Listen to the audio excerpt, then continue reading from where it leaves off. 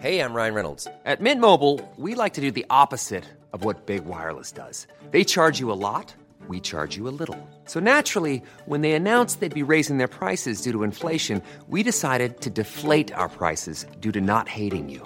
That's right. We're cutting the price of Mint Unlimited from $30 a month to just $15 a month. Give it a try at mintmobile.com/switch. $45 up front for 3 months plus taxes and fees. Promo rate for new customers for limited time. Unlimited more than 40 gigabytes per month. Slows full terms at mintmobile.com. Hey, it's Ryan Reynolds, and I'm here with Keith, co-star of my upcoming film, If, only in theaters May 17th. Do you want to tell people the big news? All right, I'll do it. Sign up now and you'll get unlimited for $15 a month and 6 months of Paramount Plus Essential Plan on us. mintmobile.com/switch. Upfront payment of $45 equivalent to $15 per month. Unlimited over 40 gigabytes per month. Face lower speeds. Videos at 480p. Active Mint customers by 531.24 get 6 months of Paramount Plus Essential Plan. Auto renews after 6 months. Offer ends May 31st, 2024. Separate Paramount Plus registration required. Terms and conditions apply if rated PG. There's never been a faster or easier way to start your weight loss journey than with PlushCare. PlushCare accepts most insurance plans and gives you online access to board-certified physicians who can prescribe FDA-approved weight loss medications like Wegovy and Zepbound for those who qualify. Take charge of your health and speak with a board-certified physician about a weight loss plan that's right for you. Get started today at plushcare.com/weight loss. That's plushcare.com/weight loss. plushcare.com/weight loss. It's not 15,000. Oh, God. Because if this guy had written buttocks underneath Stroll's helicopter, all the mates in the workshop would have chucked in another $5,000. So it's 20 grand. And I don't know. Hello and welcome to another Collecting Addicts podcast. That remains the name, but is up for debate and could change at any time. I'm joined again by my cohorts, Neil Clifford, Edward Lovett, Chris Cooper, and Manish Pandey. First of all, as you can see visually, we are currently wedded to a particular cigarette brand, but other cigarettes are available. Let's start today with what is one of the great issues of our time. I'm talking about wheel design. We've gone through alloy wheels. We'll come back to that. We're now talking about great car seats. I've thought about this for so much of my life. The aesthetic of the seat, the feel of the seat. Manish, start us off.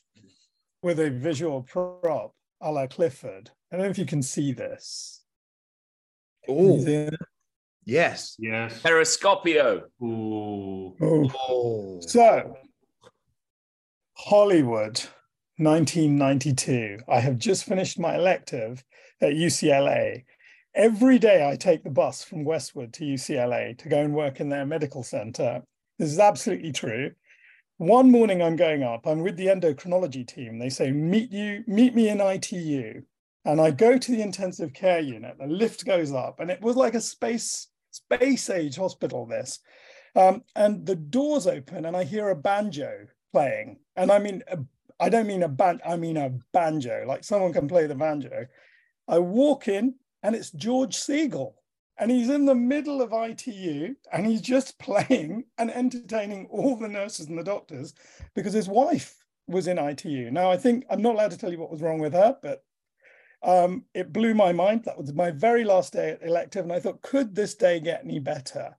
And as I was going towards the bus, I went past this place called Lotus Lamborghini. I used to pass it every single day.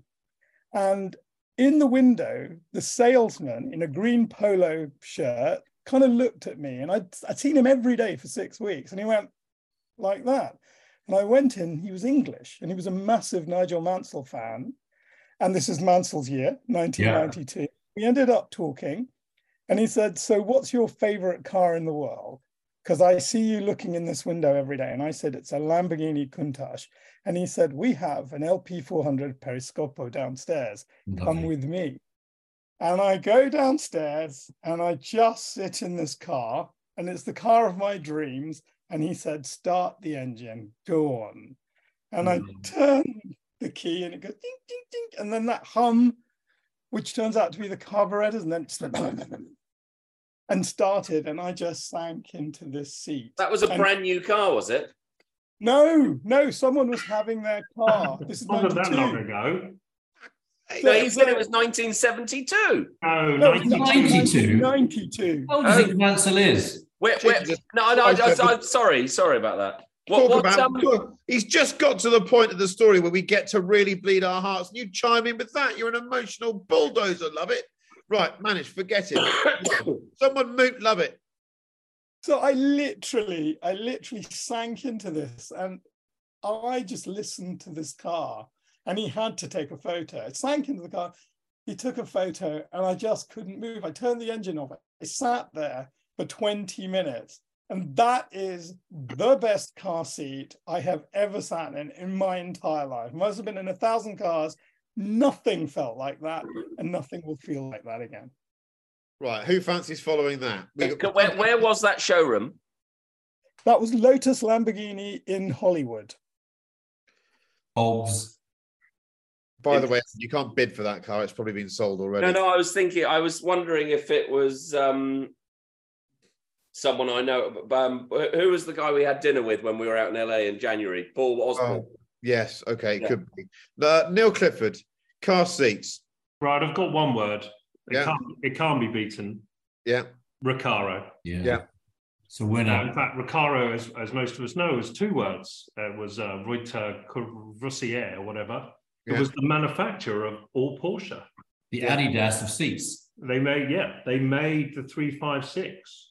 And of course, when it came with the 911, they then did a lovely German deal and said, actually, you can't make our cars anymore, but here you are forevermore, you're going to make our seats.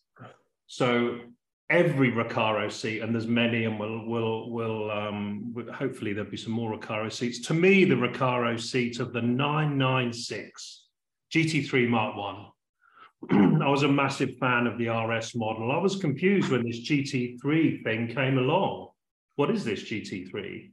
But then you saw the Zanzibar red launch color, you saw the wheels, you saw the body kit, you saw that incredible stance of the thing, all that titanium stuff in the press release.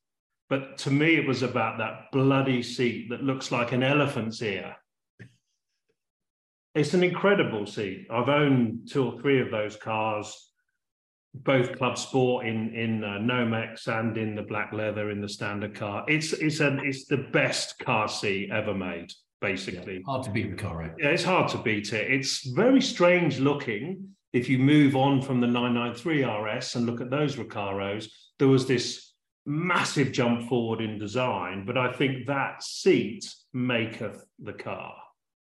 Okay, I can't disagree. I mean, I'm not sure about the greatness of the Gen 1 GT3. We could have a punch up over that. But the seat, you're a Mark II fan, I know that. The seat is amazing, and actually, the seat is better than the shell they had for the Carrera GT seat, as they call it, and currently the 918 seat. Agreed. It supports you in that a seat should get you under the breasts. It shouldn't impede your shoulders, and no one needs massive thigh bolsters. It's not the way it works. Chris Cooper, you. So we'd all choose Recaro, I think, because those 90s fast forwards with the tennis racket, in the 70s RS200, the professionals, Doyle had the RS200, wonderful. But the first time I realized seats were a thing, because I grew up with Fords and Vauxhalls and stuff in the family, and a mate of my father's turned up in 1982, E21 323, that had Alpina bits. And there were 2 things. One, the seat was that wonderful Alpina sports seat. And I sat in it and realized that seats didn't have to be squidgy. It felt so hard. Those German seats we forget now, they were so hard. And it was the seat and wheel combo. It had that X-Wing cross 4-spoke BMW Alpina sports steering wheel. Yeah. I just thought, this is a different species of thing. So that early 80s Alpina sports seat, the really firm one, thinking, you must be joking. He took me out and drive around Kent in it. Thought, this is the loveliest thing. It made seats a thing. So if we can't have Recaro, because Neil's got it, I'd have early 80s Alpina with that sort of X-Wing 4-spoke Alpina steering wheel. Okay, I'm going to chime in with one Recaro observation that I'm sure you'll all understand, and many of our listeners will understand, and that is that, do you get childishly excited when you're flying steerage on a plane and you see Recaro written on the seat in front of you? Yes. They make so many. Whenever I see an airline seat that's made by Recaro, I think, I'm in a superior seat here. This is going to be a better seating experience because I trust them. with any of my seating arrangements. Right, I've got some written down here. I'm a big fan of a road going seat. I think it's quite easy to make a big aggressive bucket seat that's a quasi racing seat with a load of support, but to make a seat that looks good, that is ostensibly a road car seat that might fold forwards and give you more practicality is a bit more difficult. And I think there's two that stand out for me. One is the generic Porsche sports seat from the late 80s, the G Series Carrera, and also in the 928, but the one with the big bolsters. They were so big, they almost come out ahead of your chest line, to the point where you almost feel like you could rest your elbows on them. And it's like having a constant hug when you're driving the car. And there's so much support in the seat, but your legs are free to move around. It's another one of those products that's so clearly been designed and defined by someone who really gets it. And the other one that must never go unmentioned is just the good old-fashioned Volvo seat from the 80s and 90s. It's not sporty, it's not clever, but they just made the best seats. You could sit in one of these things for 10 hours and your coccyx was fresh as a daisy. And the heating was nuclear as well. Edward, follow that lot. What was it the BMW M5, the post E39, that when E60. E60, that when you turned around the corner, it moved you around. Active seat bolsters. Yeah, I have one of those. Well, I've got two seats, and for me, it's not really about the seat. It's about where I'm sat in the actual car and where's the gear shift, the steering wheel. In a road car, can I move my arms around enough when I lose control on a roundabout by mistake in slippery conditions? So. And in that, how it inspires me to drive that particular car. And I know the moment I'm sat in a car, can I drive this car quickly? Before it's even started, I have that feeling. And my Singer was the car that I got into. And a lot of 911s, it just fits like a glove. And for me, that seating position, steering, gear shift, enough ability to move my arms around, and I need a lot of room to move my arms around when I get it wrong. Most of the time, it actually doesn't matter because I probably get it wrong anyway. And then the other seat, which is more of a phenomenon to me, is how is it that a 1988 Porsche Club Sport with its pinstripe, probably Recaro seats. 968. No, an 88, an 88 3.2 Club 3.2 Club Sport, right? How is it, whether it's done 1,000 miles or 300,000 miles, the seat looks exactly the same. It's never shown any wear. That, to me, that's the sign of a good seat. That's class. Yeah, I think that's true. That cloth is bulletproof. It is. I love it. Also, but that seat, that position thing, Renault, I nearly got a Renault Clio, one of those 182 things about 20 years ago, but the seat is up here somewhere. And even in the trophy, it's a bit too high. It's too high, and the steering was... The Yaris GR for me is that. The moment I sit in it, I just can't get the seat low enough. And I don't feel comfortable driving it that quickly. So many cars have the same problem. Mark 1 Focus RS, how they get that wrong, I do not know. We do start to sound quite adenoidal at that point. Right, now, moving on to our F1 chat for this week. No one's really tested anything yet. They've been out and driven their cars, but we don't know too much. So let's not speculate what's going on there. We know some are black, and we know that the engine cover of the Merc's a bit funky. Everyone's speculating whether that Ferrari front wing is just a diversionary tactic. All of the above. We'll come to that when we need to. Let's discuss this Brad Pitt F1 film, because Lewis was quoted as saying he's about to select who or help cast who the person is going to be that Brad Pitt mentors. I think the storyline being that, or the script being that Brad Pitt is an F1 elder who comes in and mentors a young boxer. It's like the Rocky V with Formula One. I don't know about you guys. I don't have great hopes for this film. Am I being unfair? Manish? Oh God, that's straight up. Yes, I think that fictionalizing Formula One is very, very, very, very tricky. Fictionalizing motor racing, full stop, is very tricky. And I've never seen a truly successful Formula One film. And it might be because, know too much about it. maybe because no, you know what it is? They get lazy with the characters and they get soapy with the plot. And that is the bottom line. In every single film I have ever seen, certain motor racing is lazy with characters and soapy with plot.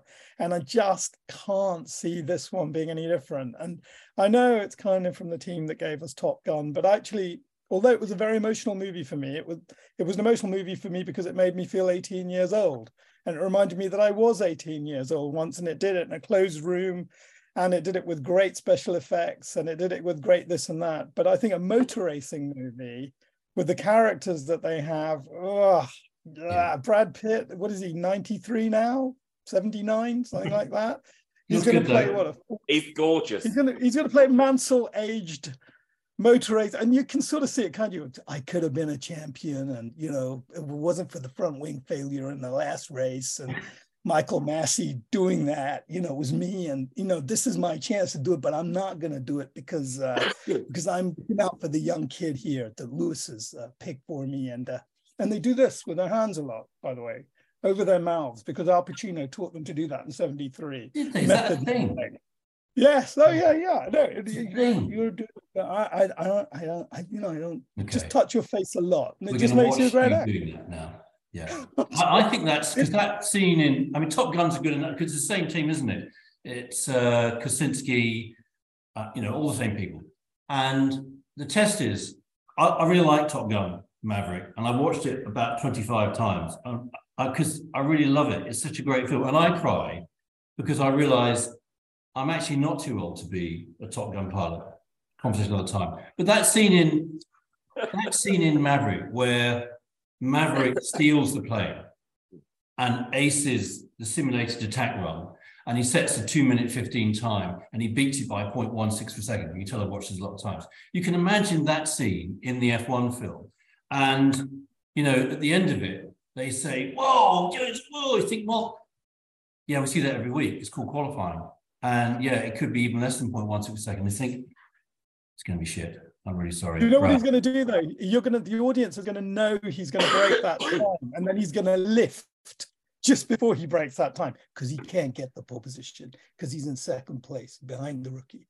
Anyway, who's going to get the role? Is it going to be James Corden? Is that why he's leaving Hollywood? Also, the problem we're going to have is quite often, maybe this will signify the Americanization of Formula One. Will it be pole position or will he be on the pole? Oh, dear, don't even start that. Will he drive into the pits or will he drive down pit road? Pit road. This is the thing. Is this the initial Americanization of Formula One? Actually, I'm not so xenophobic that I give a monkeys about that at all. Race car drivers. I agree with Manish. A sport should unto itself be the entertainment, and I don't really see why you need to fictionalize the action. Formula One is fantastic when it's entertaining, and the idea of making a separate parallel world of Formula One into a film, I don't really get it. It's all a bit fraught. But I think that's the truth. I think that's the reality. The reality is better than any fiction you could even think about creating. Well, I'll give you, but answer me one thing, Neil, and that is if I'm a F1 aficionado that can't really handle a fictionalized film about Formula One, does that mean that all boxing fans shouldn't be able to watch Rocky? But is it because they find Rocky funny? I don't know. Well, you know, the reason why Top Gear is good is because of what's his name? What's the Tom Cruise? Tom Cruise, and I suppose Rocky's good because of the one actor, whatever his name was. You know, I don't like those bloody movies. I'd be controversial here and say I enjoyed Ford versus Ferrari. I did. I cried. I know you didn't manage, but I did. And I know it wasn't, you know, they got all the facts wrong and the characters wrong, but I thought it was a great human story, and I did cry at the end. And I thought, but you watched it on the plane, Neil? I watched it on the plane. I've watched it at home. I've watched it on my laptop. I've watched it 5 or 6 times, and I think, you know, I'm a big Le Mans guy. I've been since '89. I suppose I'm connected to it in that way. But I thought emotionally it works for me. There was. Have anyone seen? Manish, do you know that it's a film that Patrick Dempsey was involved in? Racing in the Rain. Racing in the Rain. I watched it just before. I was on a plane coming back just before COVID, and I mean, I won't spoil the ending. The ending is just crucifyingly, hand-bitingly embarrassing. But there's something about it I quite liked. It was... No, I agree. Listen, I think that with all of these things, and the more modern they are, the kind of mise-en-scene, the set design, all of that, it's all really beautiful. You can sometimes get these moments of exquisite atmosphere. But I suppose the warning signs I had were that, you know, if Lewis is quoted correctly, he was saying things like, this is how Formula One will be in the future and should be now, you know, and you got this sense that, you know, they were going to press, you know, I will remind the audience that Chris Harris and I are brown people, but they were pointing out, you know, the fact that it's going to be sort of more ethnically diverse. You know, women are going to have different roles in this, and unless they do set this in 2050, I'm going to find it quite terrifying to see, you know, kind of 5 massive female mechanics putting tires on cars, because that's how Hollywood casts them. You know, yeah. I think that these things are. It's quite strongly weighted towards the cast and it having some sort of genuine feel. Yeah, I guess so. And you know, just forget about just sort of motor racing movies, but what's the best mentor movie you've ever seen? I mean, what is the best movie you've seen where someone older really hands the baton down to someone younger, even if there's a little conceit that the older person could still be doing the job? And I think it's quite hard to tell a story like that without making it patronizing. That's my kind of, so even at a character level, maybe that wouldn't be the way I'd do it. But you know, this guy who played Elvis, he would be the best guy. I would love to see him. Yeah. But, you know, the motor racing driver, that would just be great. You know, someone like that. Before we sign off from giving a 0-star review of a film that's yet to be made, can we? I asked the question on our little WhatsApp group: has there ever been a great motorsport film? And my answer is no. I'm going to cause outrage probably, but the James Garner Grand Prix film is about as good as it gets for me for the action scene. Yeah, it's still watchable. I love the foot cam. I love the sense the cars are being driven by proper people. Le Mans is a snooze fest for me. I've got lots of posters of it dotted around bedrooms and stuff, but I don't think it's terrible. I love Steve McQueen. I love the 911 at the beginning. I love the story behind the film more than the film. Yeah.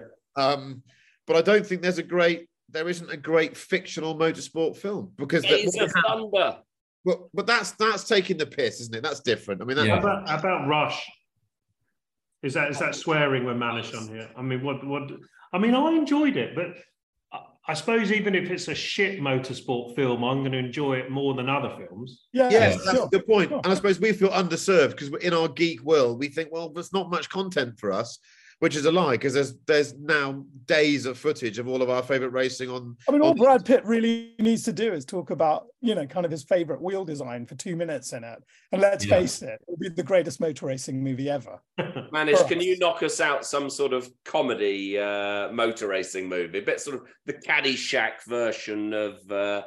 I'll have the log line ready for. I think we need to fit Love It with a mute button. He's proved that times today already. We didn't miss him last week, did we? Now, our imaginary 2-car garage.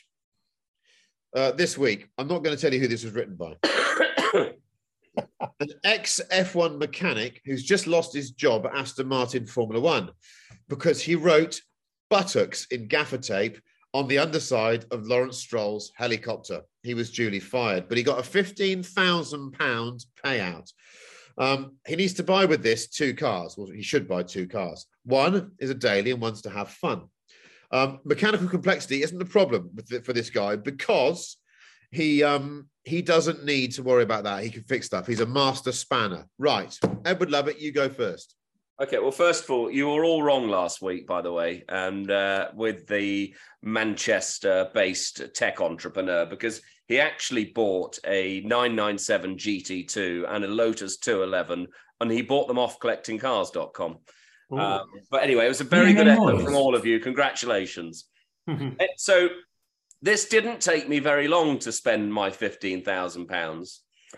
And the first car, which is my daily, because I've sort of been a fan of Aston Martin for a long time. Yes, the F1 team has been through a few iterations, but I've always liked the brand and the manufacturer. And I found it quite strange when they bought a load of Toyota IQs and turned them into the Cygnets. Cygnet. And I thought they did a terrible job. And as an engineer, I've decided I'm going to buy a Toyota IQ and I'm going to reimagine the Aston Martin Cygnet, and I'm going to call it the Stroll because it's very slow. So I'm going to create the Aston Martin Stroll, which does about 23 miles an hour. It's good on the fuel. I don't have a lot of money. With all the bits you nicked out the workshop. All of that. It's going to have a wing. It's going to sort of look like a Renault F1 Twizy, something. It'll be a proper dog's dinner, but it's going to be dynamically. It's going to be very good. And then as my fun car, I have bought, which is a bit sacrilege because it's front wheel drive, but I think my fellow community like these. I bought a Honda Integra Type R. Oh, nice. In white with the lovely red seats, nice gear shift. That's my £15,000, very well spent. Proper. Neil Clifford, what are you going to do with your £15,000 hard-earned redundancy money? Well, I've gone one sporty Sunday morning drive and one classic for turning up at sort of Bicester Scramble. So I've gone Renault Clio 182. Ryan Reynolds here from Mint Mobile. With the price of just about everything going up during inflation, we thought we'd bring our prices down. So to help us, we brought in a reverse auctioneer, which is apparently a thing.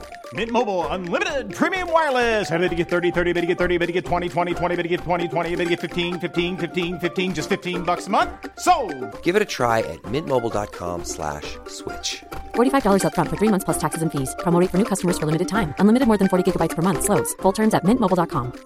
I'm Sandra, and I'm just the professional your small business was looking for. But you didn't hire me because you didn't use LinkedIn Jobs. LinkedIn has professionals you can't find anywhere else, including those who aren't actively looking for a new job, but might be open to the perfect role, like me. In a given month, over 70% of LinkedIn users don't visit other leading job sites. So if you're not looking on LinkedIn, you'll miss out on great candidates like Sandra. Start hiring professionals like a professional. Post your free job on linkedin.com/people today. $5,000, $7,000, hopefully the Frenchy blue one. It's not a trophy, but it's almost there, very highly respected car, super good fun. And then I would go, if you're going classics, you have to go Mercedes. And I think a sort of 83 Y-Reg 230 coupe, hard top, so the coupe, not the convertible, although actually the convertible was only Tickford or something, wasn't it? It was a conversion. The two-door 230, I don't mind the 4 cylinders because it's all about just cruising along. Manual, sunroof, windy, manual windows, original stereo, hopefully buy it off an old guy that's had it from new. Lovely classic for my Sunday Bicester Scramble thing, and then a little 182 Renault for going around corners and track days. What colour is this W123? Please tell me it's that sort of cat mustard beige. Yeah, mustard. Yeah. I would go more mustard than hearing aid beige. Yeah, but I would be mustard with metallic sick. Yeah. What's your 2-car garage going to be? Oh gosh, I must have been listening to Mr. Clifford. The reason I got into Formula One was because I was a massive Senna and Lotus fan when I was a kid. So with my £15,000 of my master spanner skill, I'm going to find myself a 1977 Lotus Eclat. 2-litre Lotus Eclat. And I found one in black, and it was £11,000, and it has they made the 2 engines, the original 1973 and the 2.2. I'd go for the original engine, the 907. The Renault engine. Yeah, it's just great. It doesn't really break. I think the car weighs just about a ton. And I think that because I can do all kinds of things like rip the back seats out and do all kinds of clever, I think can't touch the seats. They're the coolest rear seats you've got to leave. No, you're right. Actually, you're right. The dog as well. As well. No, so that would be my Sunday morning car. And actually, I only had about £4,000 left, and I did find one. I couldn't find a 182 for this kind of money, but I could find a 197 Clio for that the newer kind of one. money. Yeah, slightly more horsepower, but it is slightly heavier, but it is a bit more revvy. And I think because I'm a mechanic and it's got 16 valves, they would be my two cars. You've also there inadvertently dragged us into a pronunciation black hole. Is it a Clar? Could you say that with a straight face, or do you say a Clat? A Clat. Has to be. I think you probably asked, but it's like, how do you say Moe and Chandon? Do you say Moe? If you do, you've bought the wrong product, so let's not go there. It's all context. It's because in the 80s, it would have been a Clat. Okay. I think, I'm going to move us on to Chris Cooper for his £15,000 pairing. Well, it's not 15,000. Oh, God. Because if this guy had written buttocks underneath Stroll's helicopter, all the mates in the workshop would have chucked in another £5,000. So it's 20 grand. And I have to say, I don't know, Edward, where you and Neil have been shopping, but I can't see how you spent anything less than 30 grand. Anyway, so I've got 20 grand, okay, because the boys have cars. Yeah. So there's two. So he lives at Silverstone because he's been there forever. Actually, I know this guy. It's called Matthew. He lives in our village, and I've known him for years and years. And he's solid gold. And I reckon, knowing Matthew, his everyday driver would be early 2000s Land Cruiser V8 diesel, 217,000 odd miles. I reckon you could get a really good one for about 8.5 grand. And his fun car would be a VX-R8 with a V8 motor. 2007, about 12.5 grand. So Bogan Mobile. Brilliant. Matthew would be well chuffed with that, and he'd thank the lads as well for the extra 5 grand. Okay. There's some crackers in there. I can't disagree with this. Mine's slightly different. So £15,000. Our man's had a bit of a Jaguar obsession most of his life. He's a bit of a Browns Lane boy because his father had one, and it takes him back. But his father always had 6-cylinder Jags, and he always wanted 2 fuel filler caps, like we all did. The fascination of 2 fuel gauges, which made you suddenly think you were in a quasi aircraft, and maybe you could tap one of them like that to make sure it was working. So he wanted a Daimler 66, and he wanted that crazy one they made in the XJ40 shape. So it's got all the electronics. Yes, the 6 litre. Yeah, he wants the big fella. Yes. He's bought a fleet of multimeters because he's going to be chasing wires around this thing. That's not cost him an awful lot of money, but he reckoned of the 10 grand budget, he's going to spend 5 grand buying the best one he possibly can, but it needs £5,000 fuel and generally things going wrong contingency. Then he thought he was going to buy a nice modern car to go with it, or something modern and reliable, but like all of us, he's on collecting cars late one night. He's poured himself a really generous scoop of Lagavulin. He's there sitting there. It's 1 a.m. and a 205 XS Peugeot comes up. 1988 with the facelifted dash, stub axles fixed, new dampers. She's a beauty. One careful lady owner from the Swindon area. And he thinks, I've got to have this. I've got to have this. And his finger gets a little bit ragged and he buys it.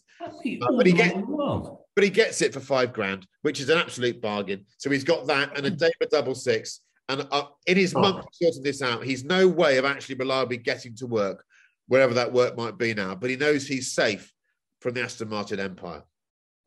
Okay, now moving on. Now this next suggestion is loaded very much towards one of my learned colleagues because we're going to just come up with a Senna memory. You can't have the bloke that basically made Senna and not have a bit of a Senna chat. We've managed to avoid it for 5 weeks, but on this 6th outing, let's start with a Senna memory. And Manish, I hope you won't be angry if I don't let you go first, because I suggest yours might go on a bit longer.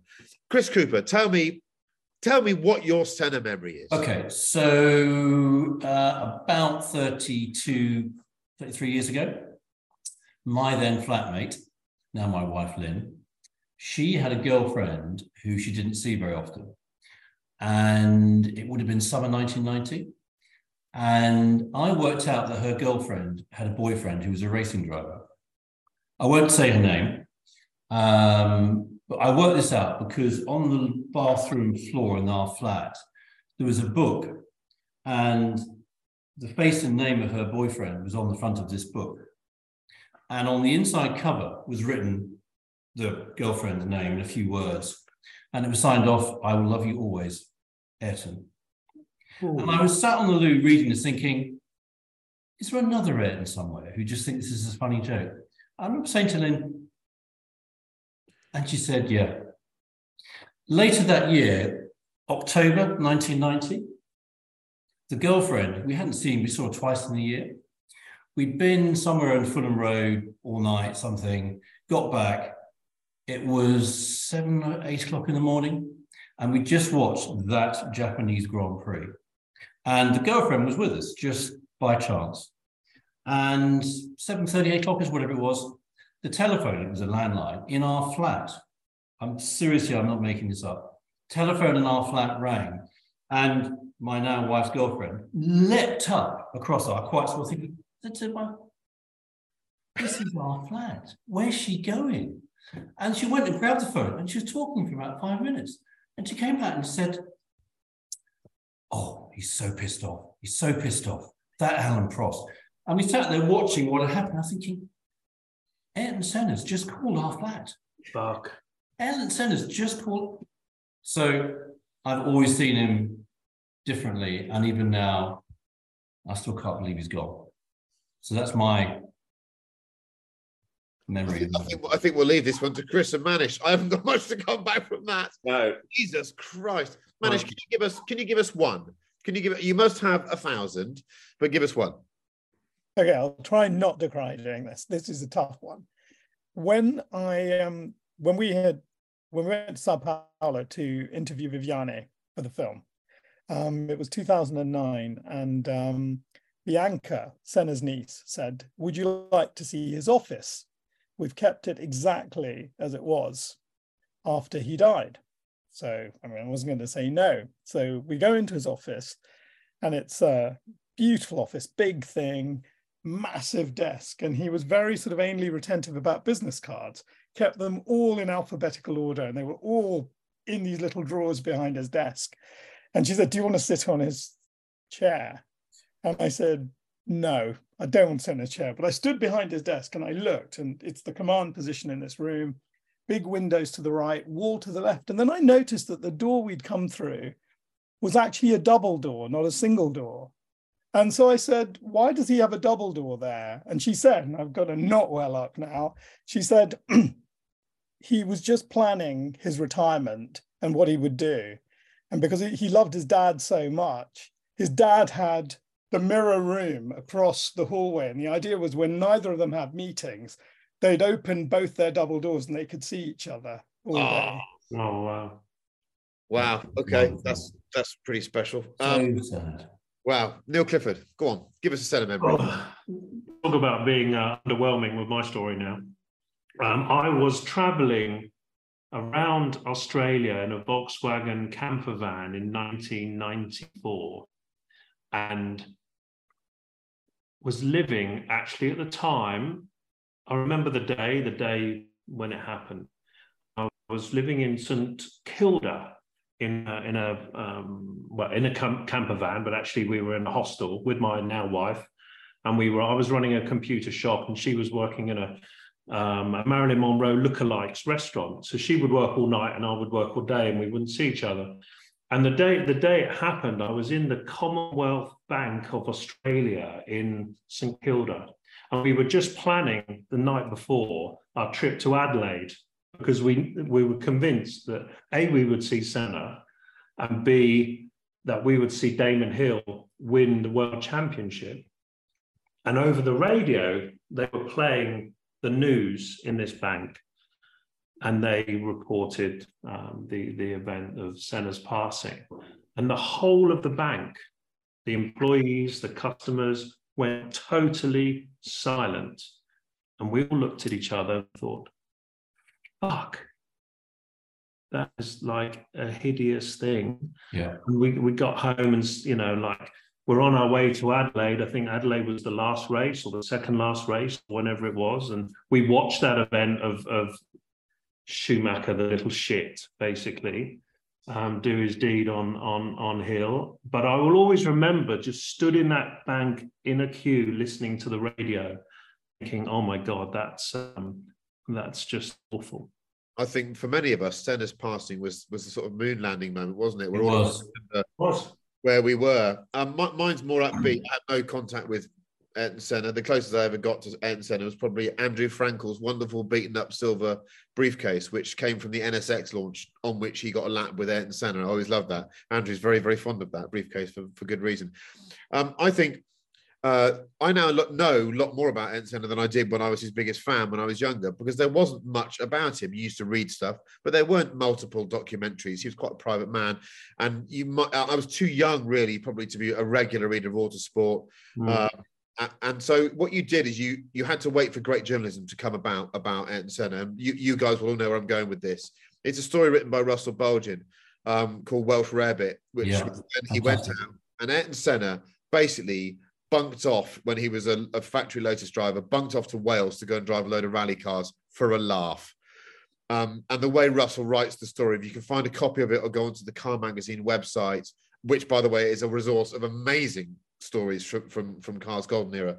If you can read Welsh Rarebit by Russell Bulgin, it'll give you an idea of the fact that he was the real deal. And he turned up wearing, there's these pictures of him wearing his JPS overalls, skidding an Escort Cosworth round, I don't know where he's, Walters Arena or somewhere like, or Sweet Lamb, somewhere like that, a test venue. But that's when I think when I read that, I was so glad. It was a confirmation that he was the hero that I thought he was, and that he had this overarching love for cars. And shortly after that, I saw a picture of him with a Tamiya radio control car and thought, okay, I'm now sold. Edward, what do you remember from Ayrton Senna?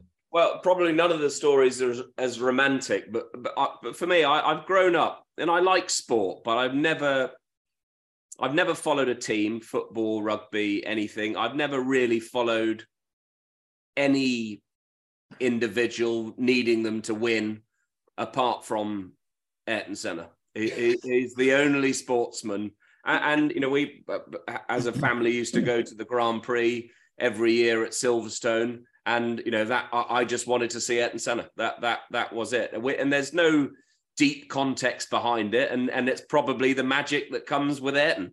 And I remember the first time I went and started go-karting as a young child, and I convinced someone in my family business to paint my racing helmet.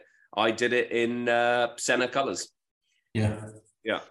Well, love it. I've been absolutely unsure about you for the last 5 weeks. I really, really like you now. Don't hold on to it for long. Okay, so this doesn't segue perfectly with social media, but I was driving a Ruby Stone Porsche 992 GT3 a few hours ago at Brands Hatch, back in Bristol now because of the magic of the motor car, and it's a special car with a kit fitted to it by Manthey. Manthey, for those of you that don't know, is now a wholly Porsche-owned Skunk Works division that was a private race team. They're the gods of the Nürburgring, and Olaf Manthey is the man that made Porsche synonymous with the Nordschleife and that 24-hour race. So they've done a tuning kit. It's a suspension package with some aero parts that go on to a 992 GT3. Ostensibly, it closes the gap between a GT3 and a GT3 RS. I want my colleagues here to guess how much this kit costs.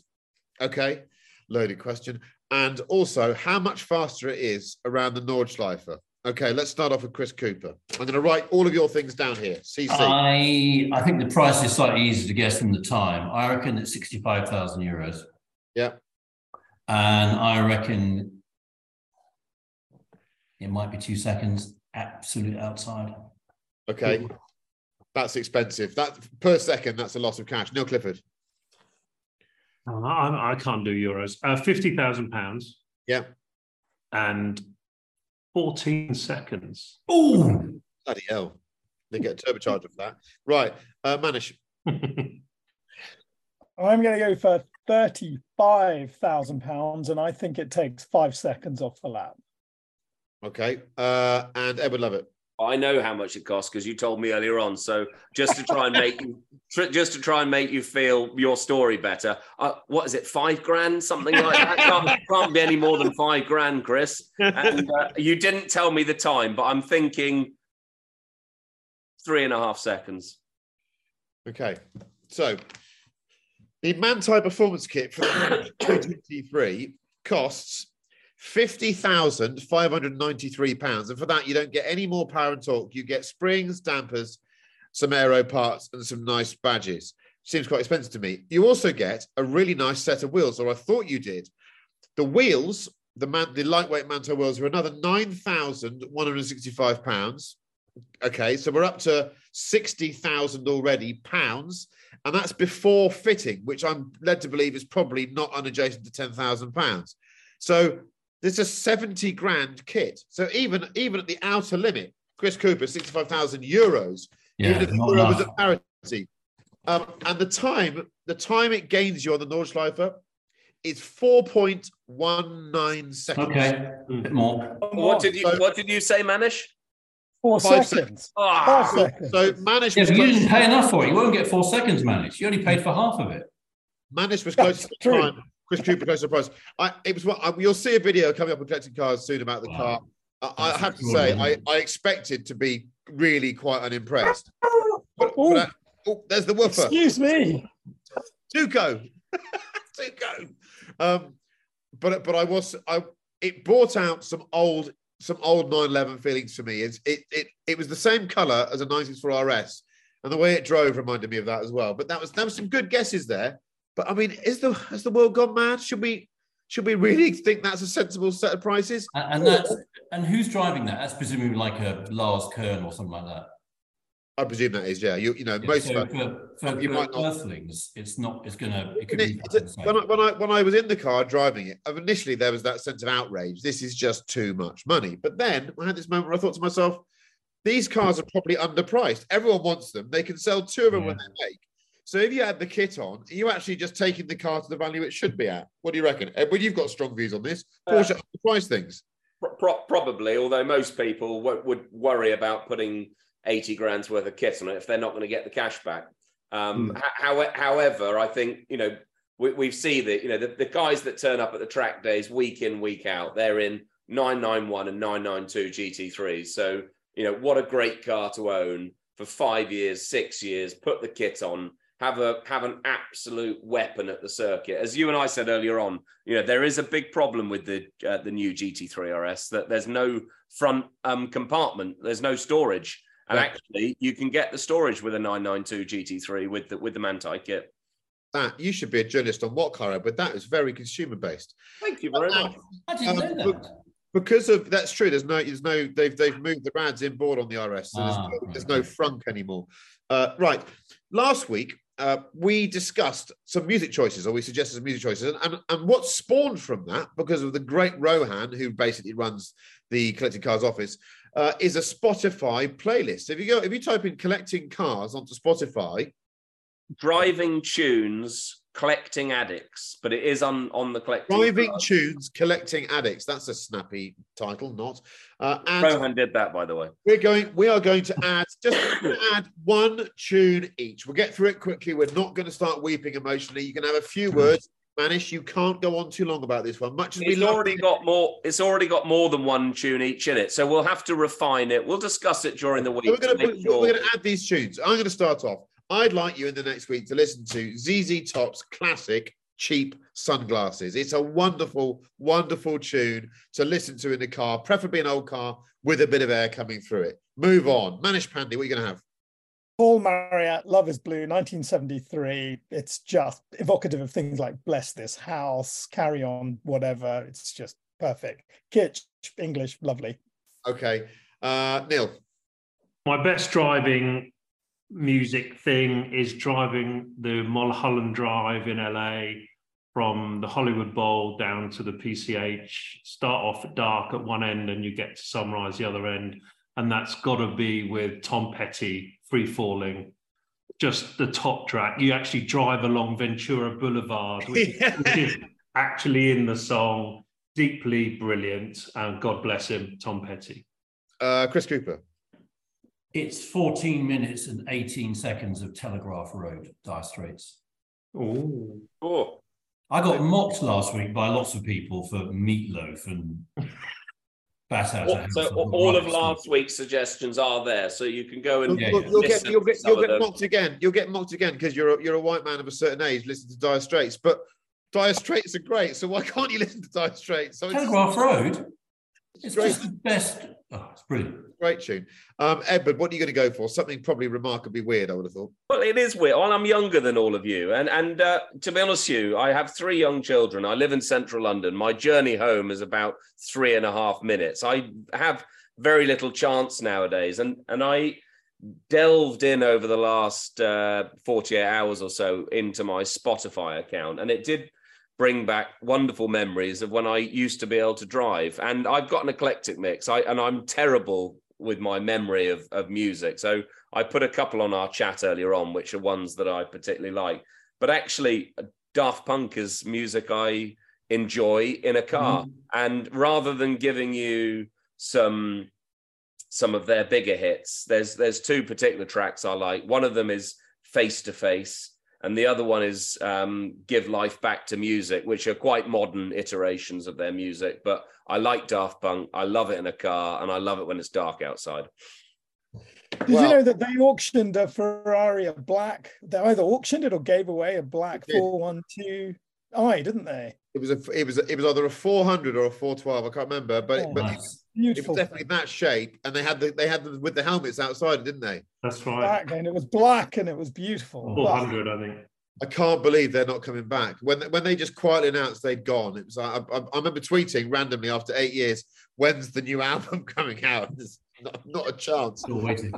Right, thank you very much for some more stinky, nerdy car chat. To my learned colleagues, Chris Cooper, Manish Pandey, Neil Clifford, and Edward Lovett. Please get in the comments section, have a chat about what we're up to, do what you want, suggest songs, suggest things we should talk about. We'll run out of ideas at some point because we're old and we've got adult brains. Thank you very much, and we'll speak to you. We'd like you to make your way to collectingcars.com under articles, which we now have comments in there. So it's a great place to leave us some topics of conversation to talk about. Bye-bye. Thanks. See you later.